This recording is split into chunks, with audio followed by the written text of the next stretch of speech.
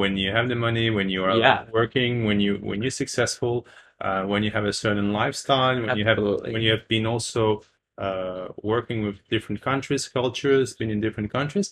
It's not always easy, like just okay, I just quit all that. But I knew I would do it, and I knew my time would come at some day to do that. And I waited. I waited the right time, I think, until I was really ready in my mind. Welcome to Beyond the Matrix with your host, Adric Suber. Have you ever wondered if this is all there is in life? What lies beyond what we were made to believe? In this podcast, we're going to uncover real human stories of those who have taken courage to go off the beaten path and live in full authenticity. We're going to challenge what you believe is possible, fuel your spirit with courage, and heart with warmth to fully live your truth. So buckle up and get ready for the ride beyond the Matrix. Welcome back to Beyond the Matrix. Today with us we have another remarkable guest, TED Talk speaker, a social enterprise entrepreneur, and originally from Netherlands. He had years and decades of experience managing an international company in China, in EMEA, running a business with like multi-million-dollar business, managing over 800 employees over 9 countries. And after doing this for a while, he felt called to do something different and more meaningful in his life. And that's when he moved to Indonesia and started his social enterprise, Social Impact, donating and creating water filters for the underprivileged people and the villages in Indonesia.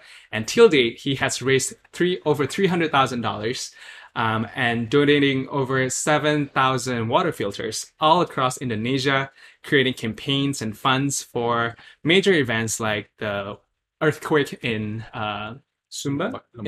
earthquake in Lombok, as well as the recent COVID relief. And not only that, he also speaks like 6 languages and also just a humble, down-to-earth, and also really fun guy to be around with. And it's just a privilege and honor to have him on the show today. So please join me to welcome Jeroen.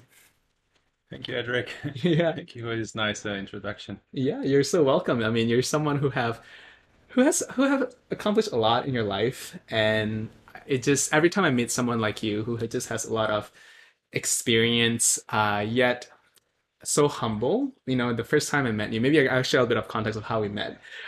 It was my birthday weekend, I think 2 weeks ago, and part of the celebration was to go to this village to deliver some food packages. I partner with Feed Valley, and then my friend Diana told me that, oh, there's this guy who is doing these amazing things, and he has been donating water filters everywhere, and it's so sustainable because, you know, it's not like just a one-off type of donation, but it's something that people can use all the time. And I'm like, oh, I gotta meet this guy. And you came on board, like spontaneously joined us on the trip, and you donated a couple water filters as well, give like a tutorial on how to do it, and then you join us to like dance with the kids, and it's just like there's something special about you where I grew up thinking like people who have accumulated certain level of experiences, they become jaded about life. They become arrogant. They don't want to do the things that what you did, you know, like just dancing with the kids and doing the dirty work, going to villages. So I'm kind of curious. What inspired Jeroen to be Jeroen today? Well, yeah, thank you for all that. Basically, you know, it's just because I didn't feel very happy in the situation I was. That's about like, yeah, 10, 12 years ago when I was still in corporate. And I just felt I had a great life until then. I had a good education, lived in different countries, lived in China 7 years when it was just booming. But I felt that's not the way I want to live. There's something missing, and I think that was the giving back, because when in a corporate setting, you work for your shareholders. Yeah. And in the end of the day, even if you do a good job, it's rewarding. You have maybe a good car, a nice house if you're an expat. What I had in China, you learn a lot, but then okay, there's something still missing, and then I decided. I thought I need to do something different. And that is what prompted me to look at social entrepreneurship. And also at that time, I was back in Europe after because that's where I'm from. I grew up in France, and I was back there, and I was just like missing Asia because Mm, previously I'd been living and working 7 years in China, and I thought I want to go back there. So these are two things. I wanted to go back to that part of the world, which I felt more was better suited me to live, and then mm, also basically doing something more useful yeah. and put actually the skills I learned in corporate and in terms of managing teams and people Mm, and performance more to a let's say a cause, mm, and that's how I decided to move and to move back to Asia and to look at some opportunities. And when I found water filtration as a and water as a big issue in the world, and decided to focus on that. yeah, I want to go deeper into that process or transition period Hmm. where, you've at that time you've worked in a corporate for like a couple, like 2 decades Yeah, almost, yeah. and you 20 years. climb the corporate ladder, you become the VP and you manage Yeah. a huge team of like hundreds of people. And, I've worked in a corporate too as well, Hmm. and I've seen those at people at that level, they, like I mentioned, like when you build yourself up to like a certain place, you have that ego. Hmm. Like, your quality, you know what you're worth, and you have all these people reporting to you. And for you to be willing to let all of that go and to humble yourself down and create something new and give back to the community, I felt it's not something very common for a lot of people at your level to go through. So I'm wondering if there's something in your life before that shaped your values that you have today to be able to get to that level of humility and curiosity and to want to transcend all of this, all the ego, and really serve something bigger than yourself. Um, yeah, it's a very good question. Actually, when I was much younger, I mean, from very young age, I was actually not even 2 years old. I changed countries. It was in Europe, but father Mm, is Dutch, mother is Belgian, but my father got a job in France, so I moved to another country, and I had to learn a language at kindergarten, basically French, mm, because I learned Dutch first. yeah. And from that time, I was always been a little bit maybe different. For me, it was like in Mm, that sense, for 6 months in the beginning, I still remember that I was very young, but I couldn't speak to my classmates. I was a young kid. yeah. So it just like these things really mark you. And then I had, well, not like to fight, but I had to look, like, oh yeah, first get that hurdle Yeah. to be able to even just to communicate. Yeah. And so I think maybe that's also a humility that you learn from these times. And Mm, also, I remember also when I was a bit older, like in my 20s, just early 20s, 2021, I was to business school. And I met a few friends which were a bit like me. They wanted to do maybe help something, and we created a like kind of a society, a little association to help people in Romania at that time, because it was just after the Iron Curtain fell in Eastern Europe, and mm, we went. So we raised funds, and we worked for 1 year, raised funds for a truck, for goods, for stuff to bring to Romania. That was our project, mm, and I think that's maybe what's in me. It's something like not about just making money and like just mm, having the nice um, things in life, because yeah. I've had that and I'm very grateful. Yeah. But because even today, thanks to that, I I'm very happy not to have too much financial pressure because of Mm, my couple of years earlier, yeah. which actually makes me more free, and I can Right. decide, Yeah. where to put my efforts. And unfortunately, a lot of people are not in that position. And I mean, Yeah. I'm very, very grateful on that. I'm Yeah. very, how to say, aware Yeah. of this privilege. Yes. So that's why I think it's just my duty, like kind of to give back. Mm, So because I didn't feel fulfilled at that time, something was missing, and it was always hard to say what. yeah. Until I found, like, I said, no, I want to give back to people. That was the thing. Mm, There's always something there, like inside me. mm, And I'm also happy that I made the move, because that's the most difficult thing. You want to touch on that probably a bit later, but when you have the money, when you are yeah. working, when you're successful, when you have a certain lifestyle, when Absolutely. you have been also working with different countries, cultures, been in different countries, it's not always easy. Like, just okay, I just quit all that. But I knew I would do it, and also some people helped me. I had also Mm, examples. of friends who did it just before me, Yeah. and I knew my time would come at some day to Yeah. do that, Yeah. and I waited. I waited the right time, I think, until I was really ready in my mind. Yeah. Yeah, I want to get into that a little bit, but just want to comment on how um the grass always looks greener on the other side. Like you said, now that you're free from all this financial pressure of like Mhm. the status and like all these responsibilities to make like multi-millions of revenue, like you experience this newfound freedom to pursue your dream, to do what you find meaningful. And from people who hasn't gotten to your position, and a lot of people in the corporate world, they want to climb this ladder, they want to get to a certain position, thinking that when they get there they will feel fulfilled, they will feel abundant Yeah. on somehow on the inside. But what I've learned is like abundance is not a destination. It's the process and the state of mind. Like you could be a billionaire but feel depressed and unfulfilled and void on the inside. Yeah. And it's and while you could see the people here, although they don't have much, a lot of them are actually much happier than people in the Western world that is just so distracted, not present, not connected to the community.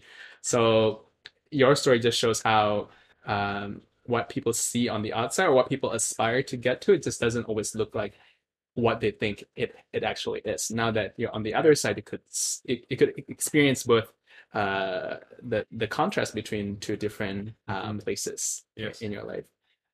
Yeah, and also you're right, because I decided also to move to Indonesia because I want to be in Asia, back in Mm, Asia, and because I like the warmth of the people here. I experienced it before in my corporate life, traveling in the region, mm, and that's also that's the important thing, like people just smile here every day, and the people who have mm. almost nothing, they're on a little motorbike and they say hello to the neighbor, hey. It's like it's not even a hello, it's more a smile and a hello, and Yeah. it's like, and they communicate, so they haven't lost that. And this is what I'm very happy I made that move. And Mm, for sure we live in a beautiful place. You have a It's not for sure all it's easy. You have to create a company. I've been through a lot of processes here to get legal, to create a company, to do what you want to do. yeah. But it's all a matter of determination of where you want to go. So I knew I had kind of that vision that I wanted to help the people here, and I did research. I found a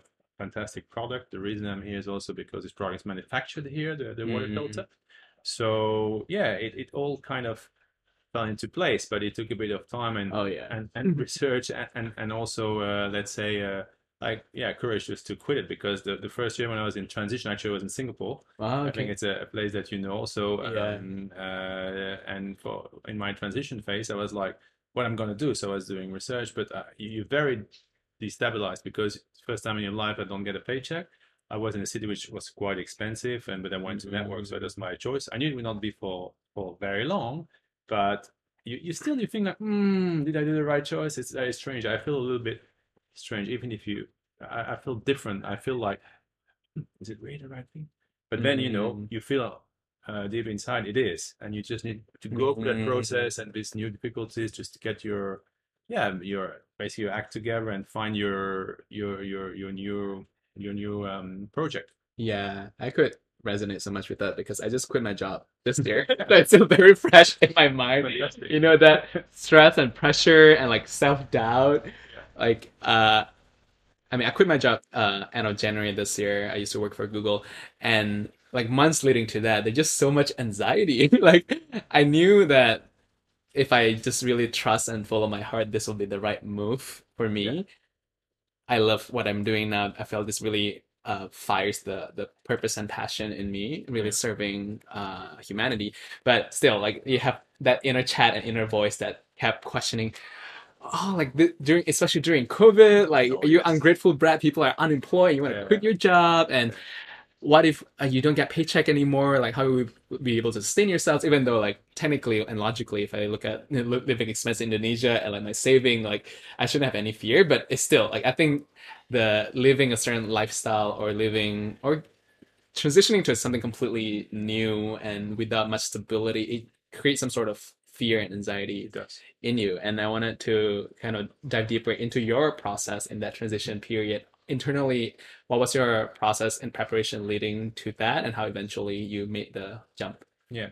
So, mentioned before, actually, I was kind of waiting for the right time in a way. It's never like maybe there's not the right time, but you need to be kind of really ready and say, no, that's Mm, enough.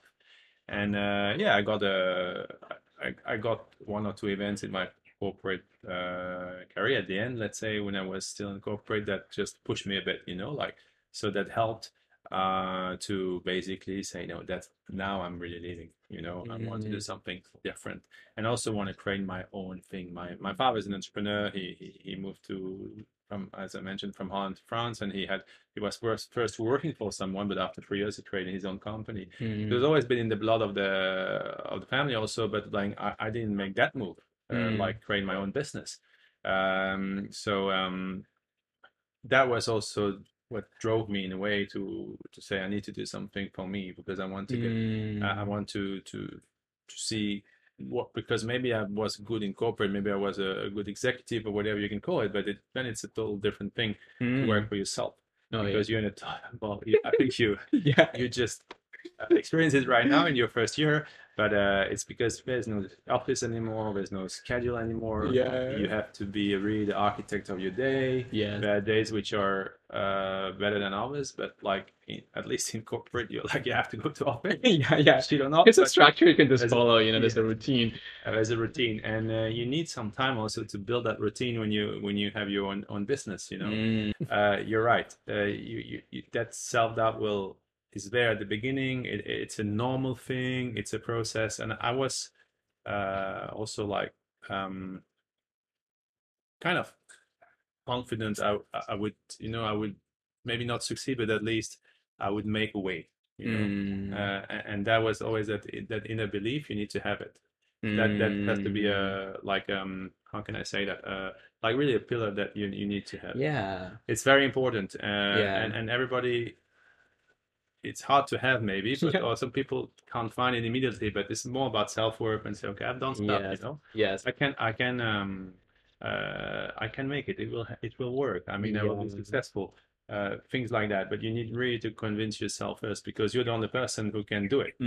There's such an important quality that you highlight, which is that self-confidence, or Yeah. even just trusting Yeah. that eventually, whatever circumstances they get thrown into, whatever challenges and hurdle, like you will be able to get through them. Like eventually find solutions. Yes. You'll make your way through whatever problems that life throw at you.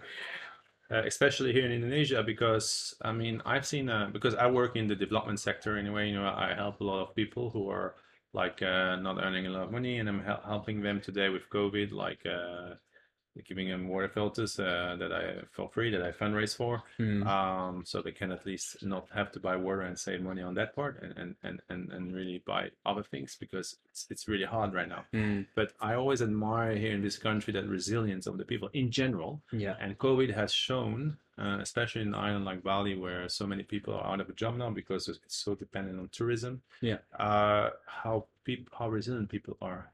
Yeah, there are issues. There's a lot of mental health issues now. A lot of people, fortunately, have been suicides, things like that. But that's because of the situation, the world we live in now, and it's Yeah. it's terrible. But then most of the people live really with very little money, and they Mm, are just not complaining. Like they yeah. would do in other parts of the world. They are just accepting in a way their fate, but they are also like really working to be able to keep that resilience and really like saving, work, accepting to live with little, and yeah. So that is I'm very very inspired by, let's say, the people around me here and the, let's say, the Indonesians in general. Yeah. So for me, I feel like I really need to. I still learn from them, Yeah. but I really, whatever I can give back, I'm very, very happy because I know Mm, uh, just buying water today is a luxury, and mm, we shouldn't buy water. It should be a human right, and yeah. that's also what I'm fighting for.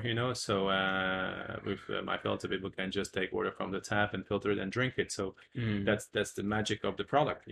But so many people are not used to that system here. It's not the mainstream thing. So there's a lot of mm, education to do about it, and that's also why I love it because you just don't I always say the water filter is just a vehicle, you know, to start Mm-mm. conversations Mm-mm. and basically to start about talk about hygiene, about like washing your hands, about why it's important to drink clean water, what's important in your health, why to fight ideas like, oh, but if I use water with a lot of calcium, I'm gonna have kidney stones because this is Mm. what most of the people think, and it's absolutely not true. It's the opposite because it's because your body is too acidic, and it's just a technical thing. But like I get these things there, you know, like these questions, and there are wrong perceptions that I'm very happy when to break, and then we have scientific evidence of it for sure. I mean, Mm.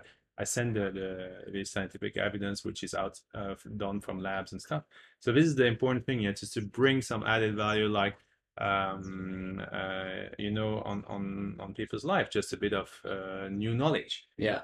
and very humbly, yeah, but that's important. Oh, Yeah. t totally. Like when you mention, when I learned that you're doing water filter, like I think for a lot of people, it could be easily from the surface, it looks like, oh, you're helping people like filter water and like help get clean water, which is super important because there's so many people today still don't have access to clean water. Hmm. And because a couple of years ago, I kind of studied charity water, Yeah. and that really inspired me to just see what else that is happening in the world that it's causing so much suffering and pain, and like access to water, which is something that we all take for granted, is something that a lot of people still don't have. Yeah. Like I remember the stories of people in Africa who like the girls were made to like carry this the The water bucket. jar Yeah. the bucket and walk like for hours to go Mm. to somewhere to collect the water, and then I think a story of like one of them, the jerry can fell by accident, and that an amount of shame that she carried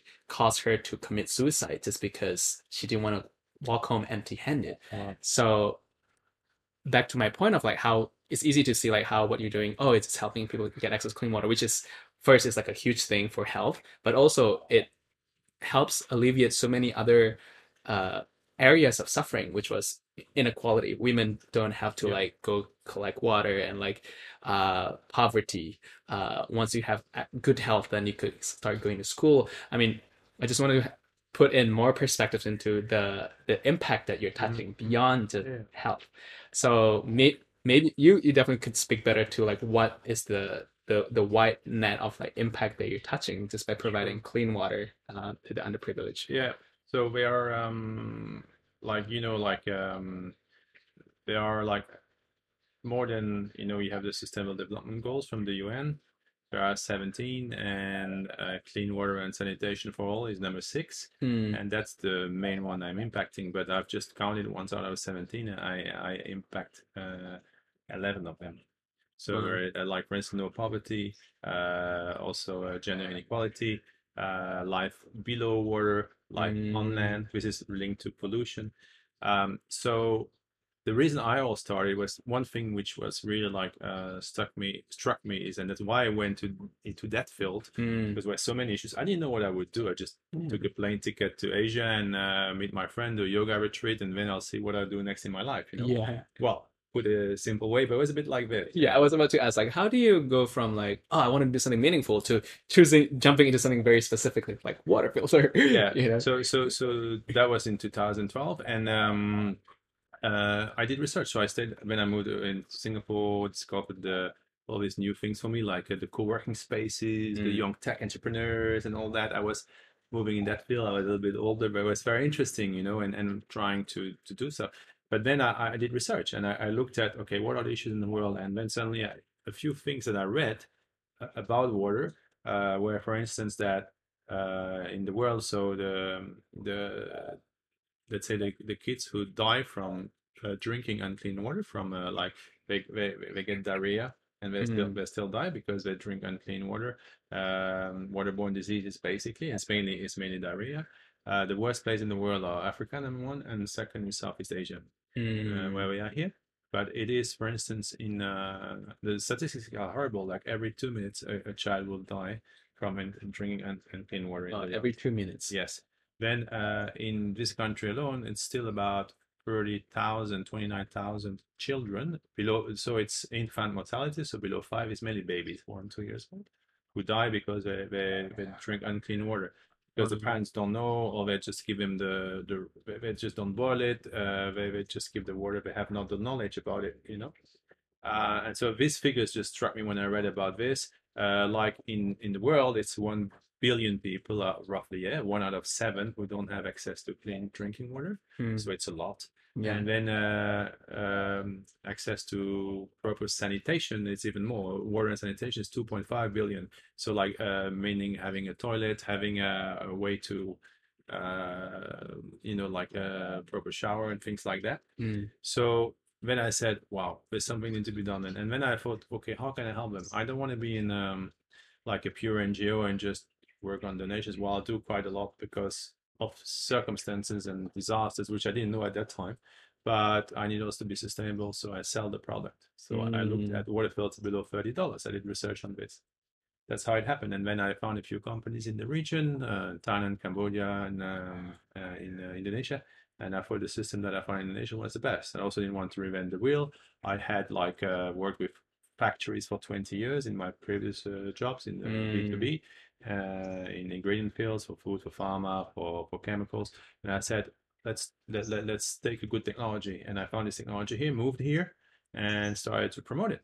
So this is the whole story, how it started, you know, like how I got to this. It took a couple of months, and then from Singapore I moved to Bali and decided to do it. But yes, I after now it's 7 years I'm doing this, and I still love it because we have such a big impact also on the environment, not just on the health, but also on the environment, because we reduce CO2 emissions. In the sense that people boil water here to drink in the villages, yeah, or on wood or on gas. If it's wood, it's deforestation. People have to go far to fetch the wood. Again, often it's young girls or women. Yeah. So we reduce, let's say, CO2 emissions. So just my impact is close. Just my sales of filters since 7 years, about 9,000 tons of CO2. Wow. That's huge. Yeah. That has been saved because people use the water filter and don't boil water, and then you have also the smoke issue in some villages, when they boil on wood, so they will just inhale the smokes because it's indoor. Often they do it in a kitchen, so there's also all these health issues. And then in terms of plastic bottles, still environmental impact and the plastic bottles reduction, because that's the thing, that a lot of people buy small bottles. And basically, just again, some figures, my impact on these on the 7 years, about 53 million bottles, plastic bottles of 600 ml, which have been saved. Wow. We can calculate that because people have the filter and when they have the filter at home, they just take a glass, or we take a tumbler if they go out, and like basically put the water in a tumbler and bring it with them.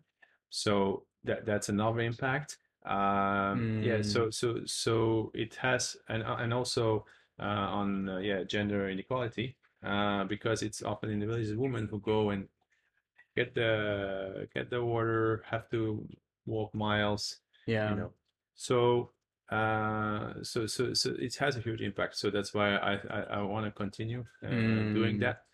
And also like there's the second part where NGOs, like fantastic NGOs like Charity Water, other NGOs work on, which is bring the access, basically building tanks to either collect rainwater or to basically store the water, and piping to houses.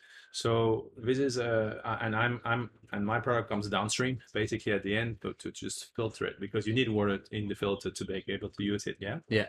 So this is the part where we work together, often with our NGOs. Like I did just recently a project in East Bali, where in a village where 60 families have been positively impacted. So one American NGO did sponsor the building of a huge 10-meter diameter reservoir to basically collect rainwater and also get water from the mountain down with piping, and then there would be linked to the houses. So it has just been built.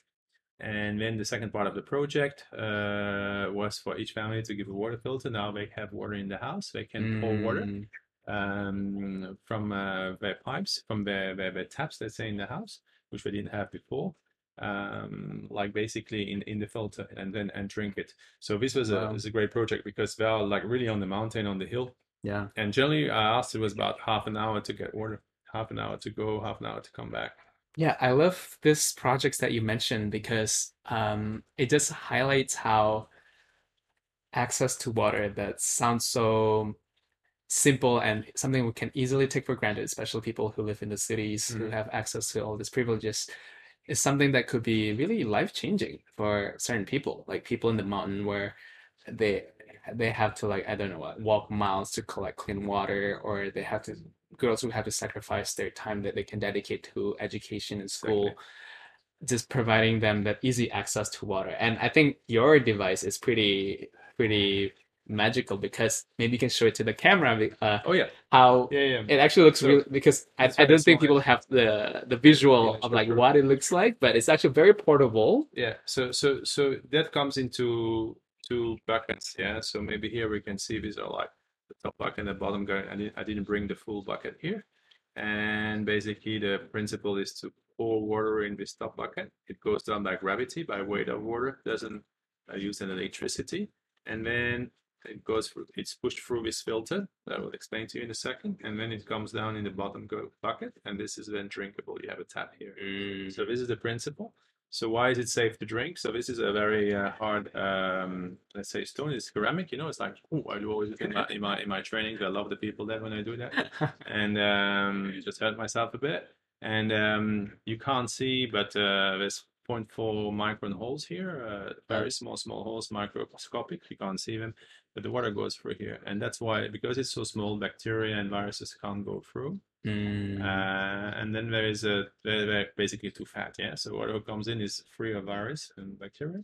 There's a double protection. You have colloidal silver, which is coated within the ceramic. Mm. So meaning that when the water touches, it also kills the bacteria and the viruses. So it's Mm. basically to make sure that they can't get in. Mm. They can't really get in by size, but then when they touch, they already get killed. So it's a very simple system, but it really is very let's say efficient. Yeah. And we have tests. We are approved by WHO. Mm. We do laboratory tests on water, and we're always basically fit for human consumption. Yeah, so Yeah. meaning no bacteria, no viruses.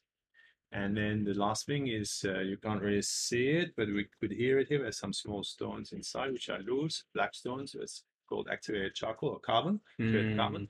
And this is basically stopping the things you don't want in the water, like pesticides, like chemicals. Mm. So then whatever comes out here has no smell, Wow. no taste, because what gives the smell, whatever, it would be chemicals or like sulfur or whatever, which stinks, you know. Yeah.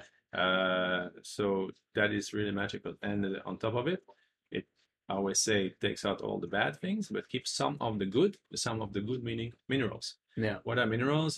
Can be calcium, can be salt, sodium. So that's why we can't really. The only thing we can't really filter is seawater because there's too much Mm. salt and it would block the pores. Yeah. But a little bit brackish water that could work, but you would Yeah. still have a little bit of a salty taste. It's safe to drink. It's just that it's a mineral, so we take some out, but not all. And also, for instance, magnesium. So water coming from the earth, like most of the water comes here from wells, deep wells, Yeah. or from the mountain, is perfect because it's actually healthier than what you buy. Because in what you buy is a different system. It's reverse osmosis, and it's very little minerals left. Mm. So yeah, so that's the very simple system. And yeah, just to give you an idea, I mean the basic system would cost around $20 only, you know, like for one unit, this included. And Mm. the beauty of it, you can use that little thing for 3 years, and Yeah. you'll need to change it after 3 years. Wow. And to replace it, it costs $9, just that little thing. So it's very affordable, and that's why I started to yeah to work with this product, and Yeah. it's great. Yeah. And for those who can't see it on audio only, it actually it's only in the size of like a light bulb. Yeah, exactly. You know, and because when I think of water filter the first time, I was like, oh, you know, that big machine that install underneath like the sink, but it's actually portable. It's the size of a light bulb. You can Yeah, carry it to anywhere. It can be installed and anywhere because it's essentially you just need uh Two like buckets. 2 buckets. Yeah. You put water in the first. You install the water filter in between the 2 buckets. Yeah. You pour the gray water in the first bucket. And I saw the video, like this literally looks like magic, where like the water looks gray and brown and muddy, and then what comes out from this filter is just like pure clean Yeah, water. that was river water River that, water. that we showed in Yeah. that video. Yeah, yeah. yeah. And what was so fascinating to me was like initially I thought you're like some engineer or something to be able to invent this thing, but so you took an existing technology and then repackage it. And I found because when people think of innovation, they think of like new technology, but you took an existing product and essentially make it accessible Yeah. to uh, unserved market. Yeah. These people who are not able to afford this type Exactly. of technology before. And that's the whole thing. That's where my added value comes in. It's just basically bringing it to the last mile, what you call the last mile, Mm, because for sure these people don't necessarily know about it. So I also sell in the city. I have my customers here. I have a few retailers, people who are a bit more educated, and that's fine. They understand. They buy it. There is a leaflet how to install it, like instructions for use. yeah, Sometimes I have a few questions, but that's easy. yeah. But my real passion, and that's my business side, But my Mm, real passion is like to bring into these areas where they have not necessarily seen it, where they don't know about it, where it has the most impact. yeah, And the that's why, underserved market. yeah, and that's where we also. That's why there's a lot of work in distributions and in explaining. It's not long, but it takes Yeah, 15 minutes, half an hour. We also do the assembling together at the end to make yeah, sure they understand. So that's where the whole that's what my company Social Impact does, and that's why I chose that very simple concept and name with a K because it's in Indonesia. We have Dampak. impact, dampak. Yeah. So yeah, but basically this is like really where my passion lies and what I Yeah, want to continue to do because I can see that's really where we have the most impact. yes. And now in the pandemic, with the few filters that we have donated, like over the last year, we've donated more than Mm, 2,000 in Bali, wow. close to 2,500 almost. Yeah. These for my fundraising. And there's a page also actually, so maybe we can mention it later. Yeah. But it's donorbox.org, clean water for Bali. You can Google that, and you will find my fundraising page if you want to donate. Right now, we're still distributing. Mm, So, but the point is that these people, I go back to the places where I have distributed. It's generally into kind of slums in the area, mm, where people who have like jobs who were in the tourism industry, where we're drivers or we're working in hotels. They either don't have the job anymore or on very reduced salaries because they work only a third of the time. mm, It's construction workers. This is the communities that we really like focus and target. mm. And they are so happy when I go back because hey, wow, what's crazy? I don't have to like work. But it's new for them, Yeah, And yeah. and You're it's making water like free, for free. Essentially, basically. you're turning water into like this basic human right instead Yeah, of something yeah, that people have to pay for or yeah, get some privilege to access. exactly.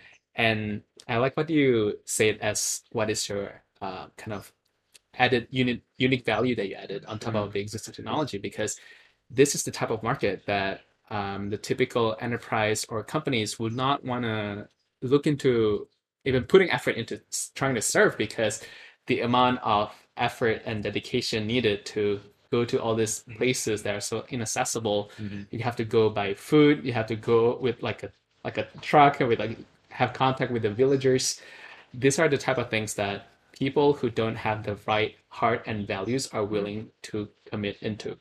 And the other day I had this conversation. I'm currently fundraising, and a potential investor asked me, "What differentiates you from other companies? Like, what prevents them from replicating your product?" And then, through a stream of consciousness, my answer was, "Honestly, technically, anyone can replicate the product, but what they can't copy is our values and our intention." The amount of heart that we put into this because all of us collectively have this pure intention want to help people heal from their trauma, from the loneliness and the void that they're feeling today.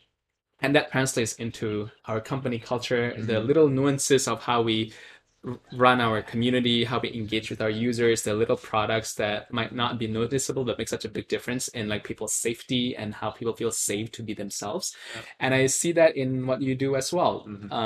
The type of the groundwork, getting your doing all this like rolling up your sleeves and doing all this dirty work, like going on site to meet the villagers yourselves, Train them, yeah. to train them. These are On the product, yeah, this is because you come from this pure intention to serve, which Yeah. I think not a lot of the for-profit or like purely corporate type of environment has, and that is your Well, that's also what the concept for me of a social enterprise is and should be, and it's generally that it's basically a company whose product or services has an impact socially, environmentally, yeah.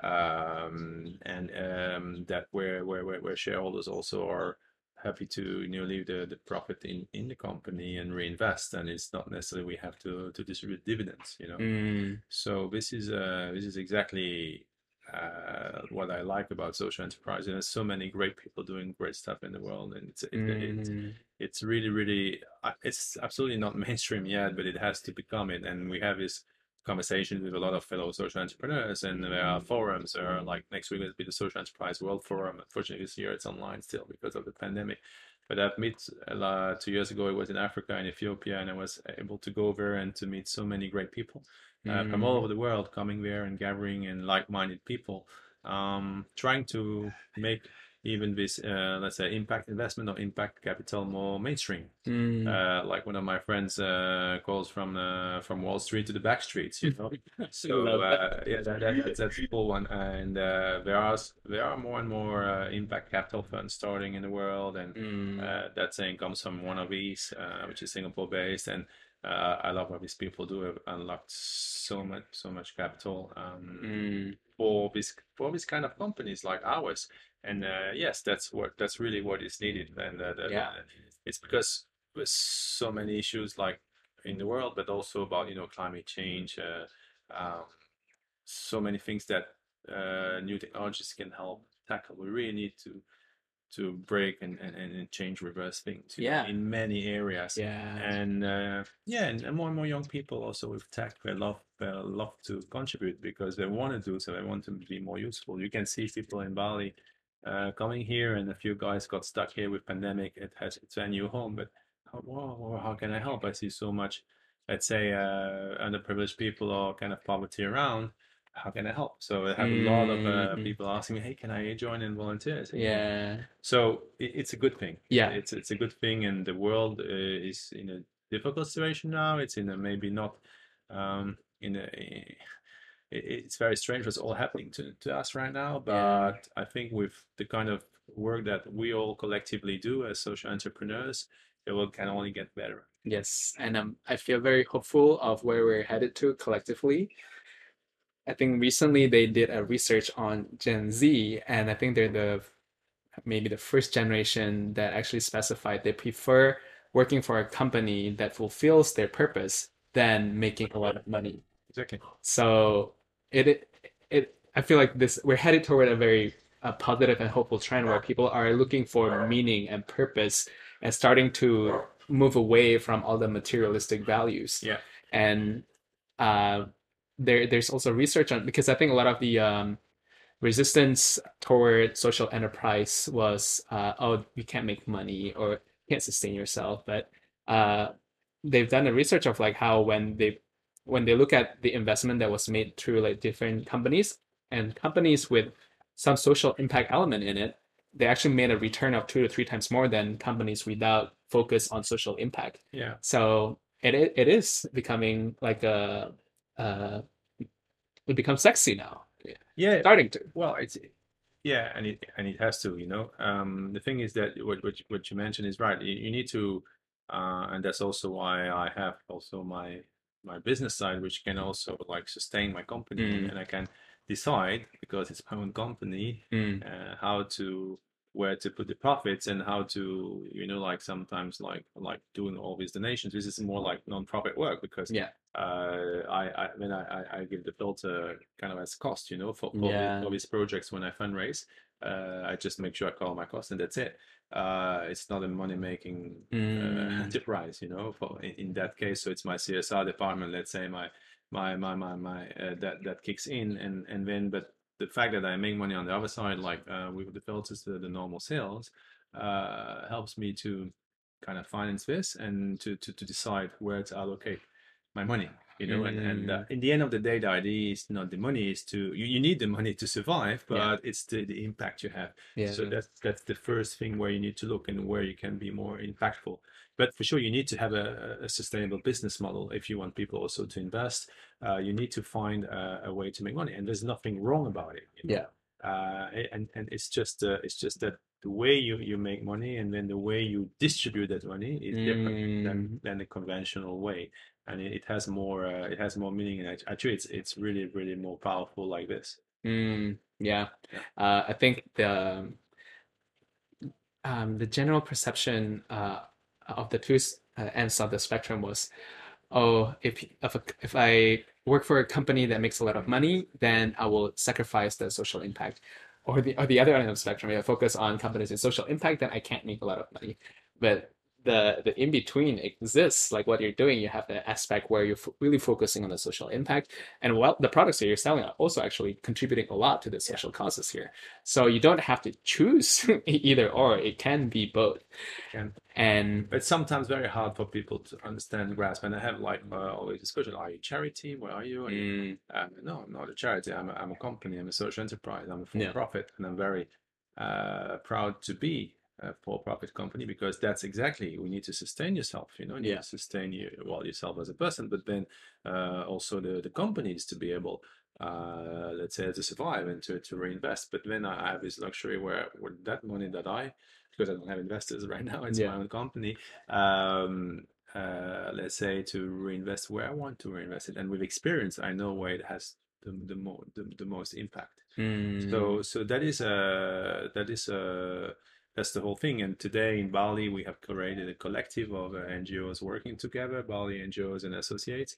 I'm also part of that, because mm, even if I'm not technically an NGO, but because we did a lot of things together, people gave food or wanted to help, like what you wonderfully did 10 days ago for your birthday, and then, but I bring the water side, so we go together. It's great, mm, food and water.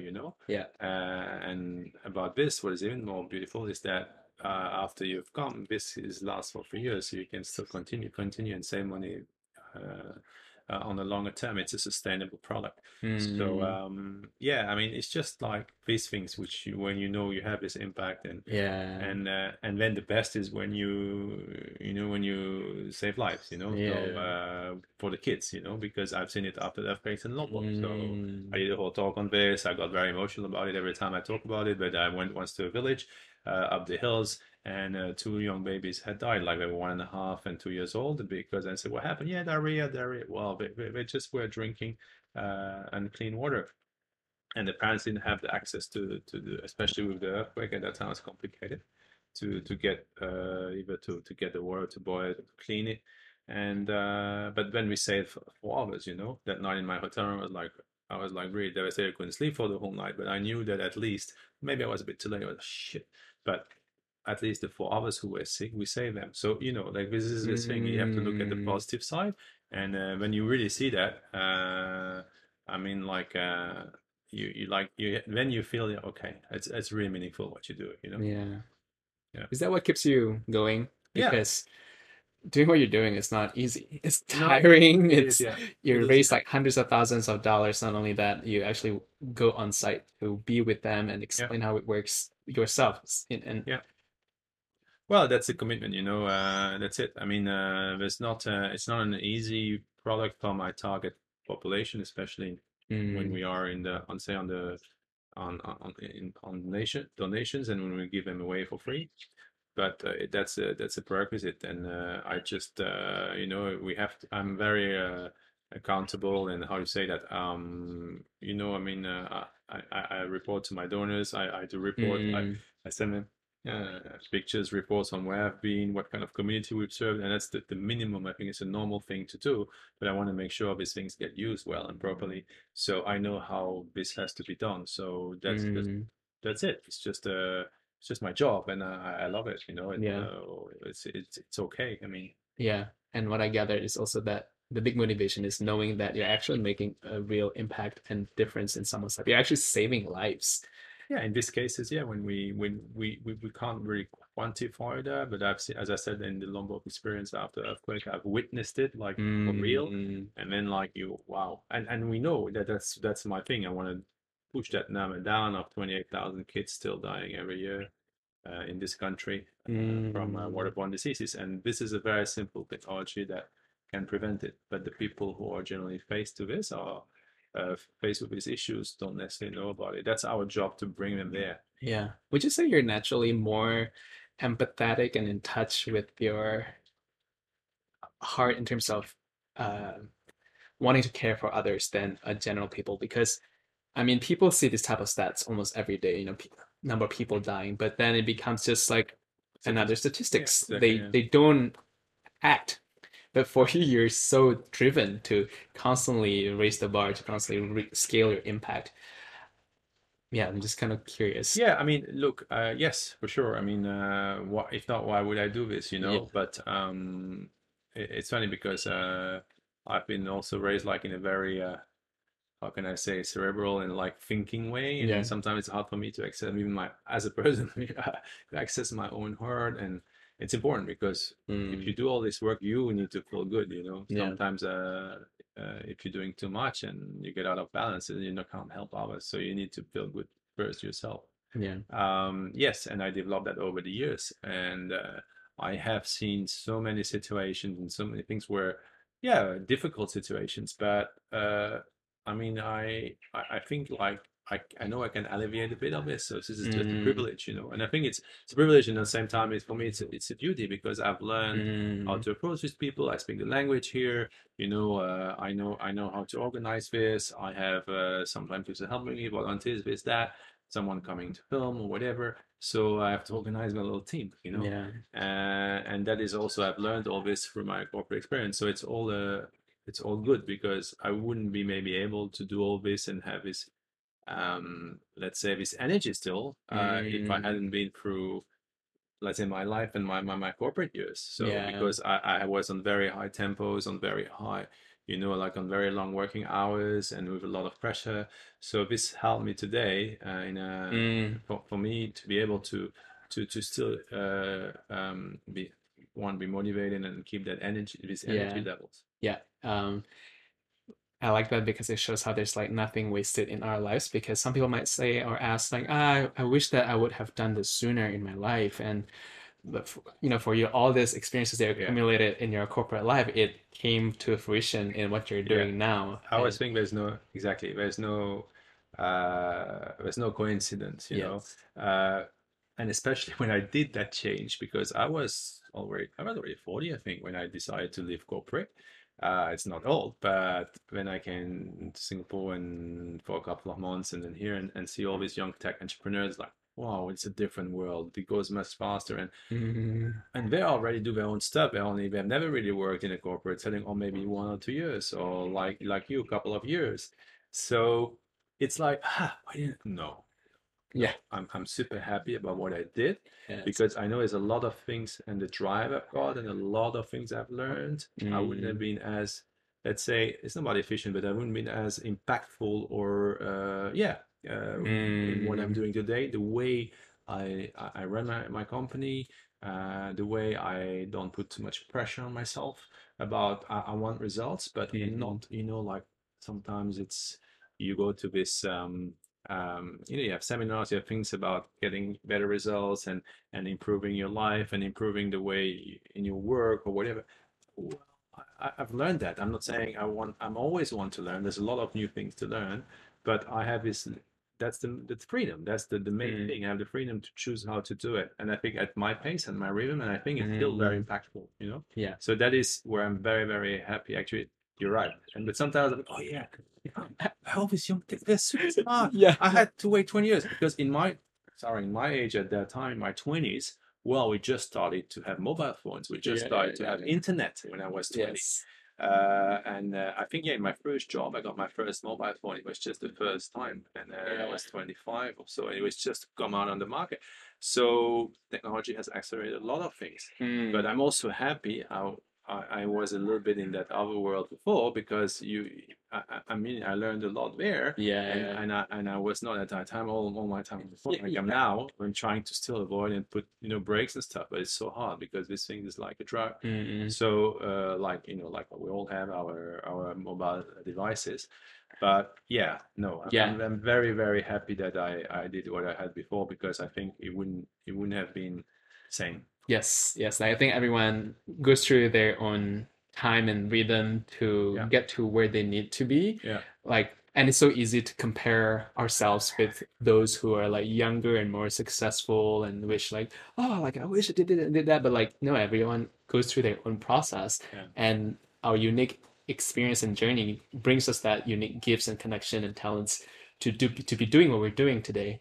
yeah. So, It's a natural thing to compare yourself, but the yeah. worst thing to do. I mean, it's very human, but I've learned over the years there's nothing worse, because it destroys your self-worth, it destroys your ability to move, to do things, and what you need to do more is like to just to really do an instance. That's my advice. Yeah, do Yeah. an introspection about Mm, yourself and see, okay, what I'm good at, what I want to do, what drives me. And just, I know it's not always hard. Discussions are profound, and some people don't find the answers, but yeah. if you really take the time and, let's say, really focuses on that, you will find these answers when you start, and then you're just free of that, like, oh, I need to be better than him, or he has a nicer house than me, or he has a Yeah. better villa, or stuff like that. So because then you know what your path is, and you try to follow that one, and then not get Mm, distracted by it. Easily said, yeah, yeah. but it's true. I mean, I've learned that a long way, and especially in this area of sorry, in this era, and also in a beautiful island like Bali, where, well, it's been a bit crazy rampant development before COVID hit.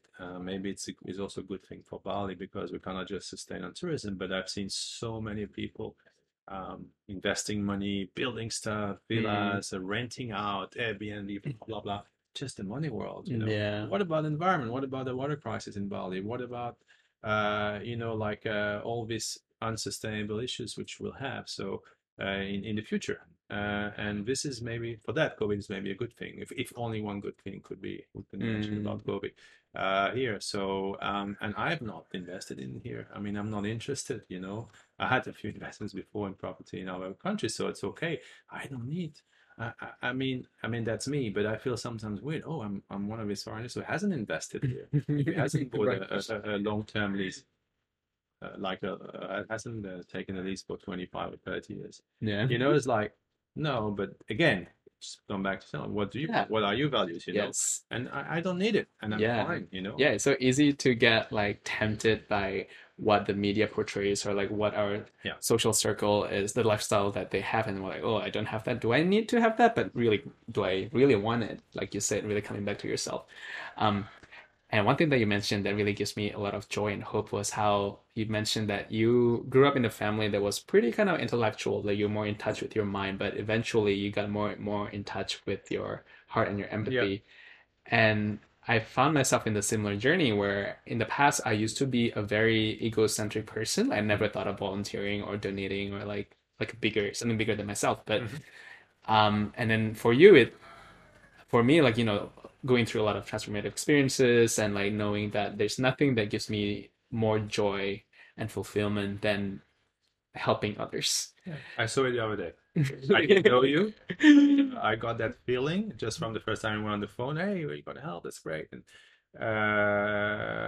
yeah, it's true. Yeah, Yeah, yeah, yeah, yeah. yeah. And I mean, I can see that. You can see the authenticity. I can feel that Mm, because I also work in this arena of let's say help development. So you can see the people who have agendas who mm, come, like for mm, like that's not being seen, but like, okay, I've donated money, I'm doing that just to have a name or being tagged or whatever, you know. Mm, So yeah, projects still exist, but at least, well, whatever. I mean, it's okay. They still help. But then in the end of the day, it's, you know, that's what you say. yeah. It's to be closer to your heart and just be more authentic Yeah. in what you do. Yeah, so Yeah. it takes time. You need to build that. As I said, yeah, I'm not. Yeah, I still have a lot of work and a lot to learn at this level. And now Mm, I do a lot of different stuff like meditation, like yeah. qigong, and all sort of stuff to get closer to that. And but still, it's not Mm, natural. You know, you mm, know what I mean? yeah. And but then and the benefits, like you don't feel them always immediately, so you need to be patient. You know, and that's the Yeah. important thing. But just breathing and Yeah. taking a breath is enough, and you can sometimes just fully refocus. Yeah. Yeah. Yeah. Mm. And I think the moment, Reset. yes, and then the moment you have exposure to this, like how good it feels to be in service for others, to be part of like a bigger collective, like you see a difference. You see life, at least for me, and sure it's Yeah. for you as well. You see life differently, and then you feel more drawn to here, to coming back Yeah. to this heart, because you know how good it feels, and I started to disassociate from all this pleasures that I thought I would get from all the materialistic pleasures and validations. And I think similar for you, the more that you do this, the more that you want to do this, because how good it feels for you and how Yeah. good it feels to be of service and of value Yeah. to everyone else. Yeah. Yeah. Yeah. If you were to let people walk away with one thing from your long and inspiring life journey, what would that be? My God, that's yeah. I just would say that I think everything is a process in general in life, and if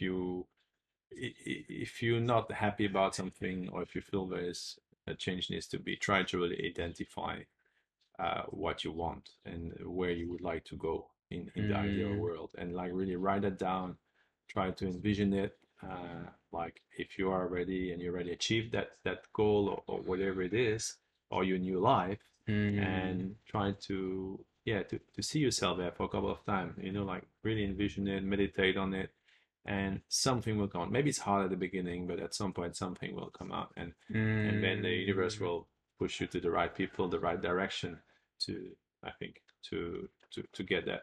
But just overcome your fears, you know, that little voice into you. Yeah. This is like, I mean, still for me right now, sometimes I'm like, you know, I really need to shut that thing down. But it's important to believe in yourself. Mm, We're all humans. We all have capacities. I think we use only 20% of our brain capacities. There's so much more than mm, that you can do. And as long as you believe in yourself, and there's nothing also about aging or whatever, yeah. you know, like the like brain memory, everything when you get older, it's all about um, uh, starting to forget things. It's because you don't train your brain. If you think that you will not forget, if you think you just send a message to your brain, I'm gonna just practice with my brain and remember things, trying to exercise with it, it Mm, will stay longer and better. So this is the same thing, you know. I mm, think this is scientifically proven. I was just reading a book on that by Deepak Chopra. Deepak Chopra. It's called Super Brain. So yeah, it's very important, and it's all coming back to the same thing. Uh, Trying to learn. Now there's so many things you can learn online, you can see, and if you have a passion, something, try to deepen a bit of your knowledge on it. Talk to people in the area, mm. and then see if that's the thing for you. Yeah. And what I took away from your story is how it's never too late or even too early Yeah. to make any changes in your life. I mean, you made Yeah. that jump when you're in like your 40. 40s, Yeah, just when you're early 40s, 40, so it's just 40. and you completely revamp your life. You founded a new product, whether you're not an engineer. It's just really inspiring to hear how you just make this jump and then you made it work and you believed in yourself, and that's the beautiful reminder and a key quality that you need to have in entrepreneurship or anything that you do in life, which is the trust in your own ability and capacity, and that Yeah. the universe is in support of doing what you're meant to Yeah. do. Yeah.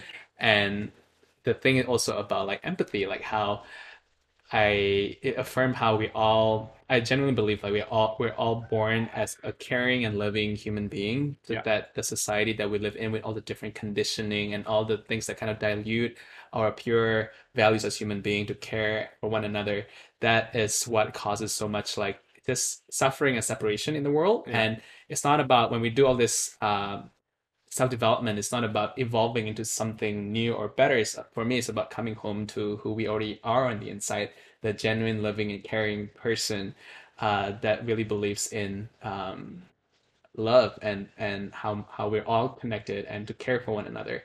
So your yeah. story reminds me a lot of that lesson. And that's why I wanted to say on that. I want to thank you for having me on your podcast as the first thing, but also what you're doing. And I just got to know about it is like with the people relating warm space. Yeah. Space, yeah. Yeah. So this is so important because yeah, some people don't necessarily have the tools or don't know how to. And I think, yeah, what you will bring is something magical also and will help humanity. And that's important. No, no, but it's very, Yeah. very important. Um, Again, I mean, and you will bring, you know, like the vibrations, the frequencies to Mm, this and to that common goal, come back with love. And yeah, just try to, it's always, yeah, choose love and not fear, you know. yeah. But our society, and especially today in the conditions we live and all these divisions who are created with the COVID situation between families, people, you know, Mm, between pro and anti-vax, whatever it is, it's very sad. yeah. But it's not easy because we're all in the middle of it. But like trying to be above that and trying, you know, like to Mm, not accept it, mm, just not talk about it and do something else and work on your own process, on your own journey and continue what you're doing, you know, mm. as much as you can, given the circumstances which are around you. Yeah, thank you. So thank you for seeing what I'm doing. Is there any call to action you want to leave to the audience? I'll make sure to put all your websites and social media accounts in the description, but any shout out that you want to make? um, like maybe like just like the you know like if people just I mean I'm self fundraising, you know, Mm, for the people in Bali for the water filters. So if you feel inspired by it and you want to contribute, I mean it's just $20 for one filter, mm, one family. So 5 people, that means here we'll give clean water to a family of 5 people for 3 years. So yeah, so that's on my website www.social-impact.com. But I mm, also have a specific fundraising page, donorbox.org, Clean Water for Bali. mm. So I'll make sure to add all the descriptions, Yeah, I'll make sure to add all the links in the description. yeah, And yeah, just $20 and it could change the lives of 5 people. And yeah, this is the beauty of not beauty, but like the thing about being in Southeast Asia, it could make such a big difference with very little yeah. contribution monetarily. So make sure to check out the donation page and make your contribution to save lives, provide clean access to water. And I just want to thank you again, Jeroen, for being on this show and for doing what you're doing. The world just needs more people like you who are really in Thank touch with you. their heart and use your skills and your what you're really good at to really be in service for humanity. So just thank you for doing what you're doing. Well, then thank you also for having me on the show, Edric. It was really a pleasure.